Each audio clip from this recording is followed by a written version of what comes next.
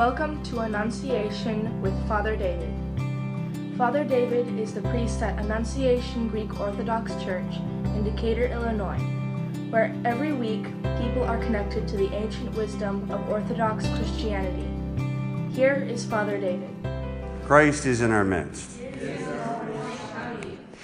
Thank you so much for being here this evening on this final night where we sing the full Akathist hymn.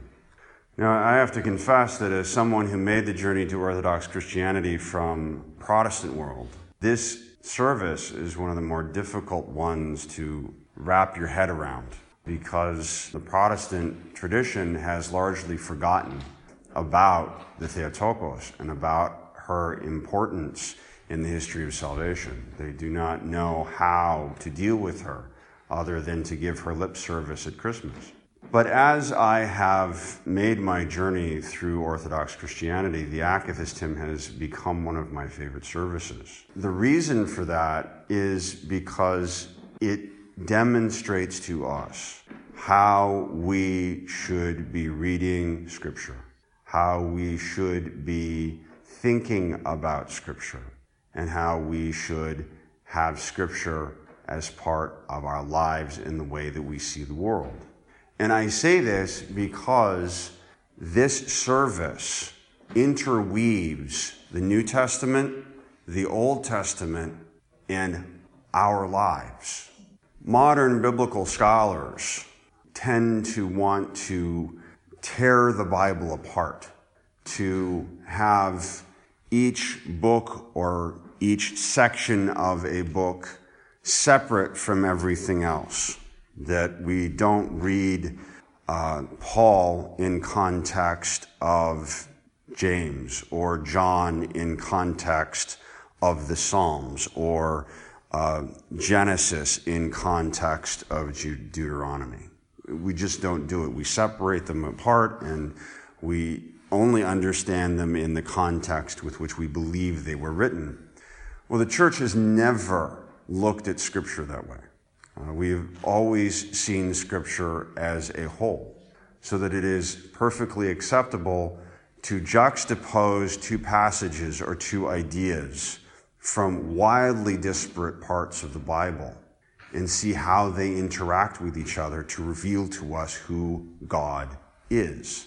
We have been doing that since the beginning, and this service is an exercise in that way of looking at Scripture. We begin with the first stasis, which is all about the incarnation, the coming of Christ into the body of the Theotokos. So it's the New Testament. And then we start singing the canon, "My mouth shall I open wide." And what many people don't realize about the canon in the Orthodox Church is that each ode that we sing has as its inspiration and its origin a song or a prayer from the Old Testament. So that everything that we say this evening about the Theotokos, about Christ, references the Old Testament.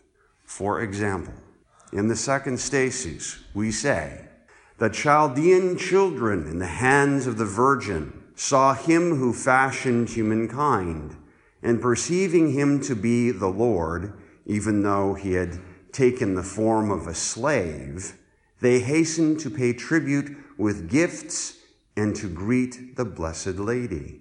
Now, this speaks to both the Magi and the three youths in the fire. The three youths were exiled in Babylon under Nebuchadnezzar. The Magi were from that area, from Persia. And the Magi came to behold the Lord.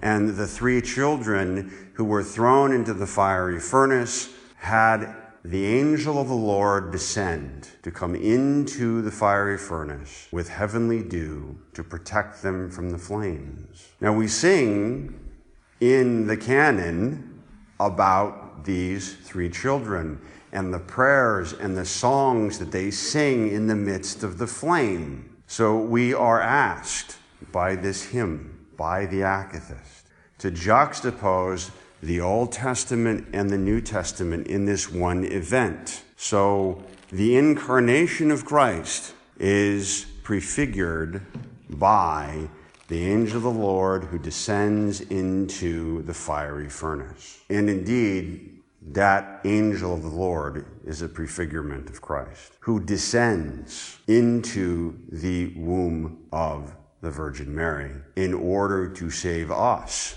humankind, from death, in the same way that the angel of the Lord descended into the fiery furnace to save the 3 youths from the fiery furnace. And that is confirmed in this passage from the Akathist, that the Chaldeans, the new Chaldeans, the 3 magi, which mirror the 3 youths from the Old Testament, come to see the angel of the Lord incarnate, our Lord God and Savior Jesus Christ, as a child in order to give him gift. And the Akathist hymn is full of these types of images, these types of comparisons, these types of juxtapositions.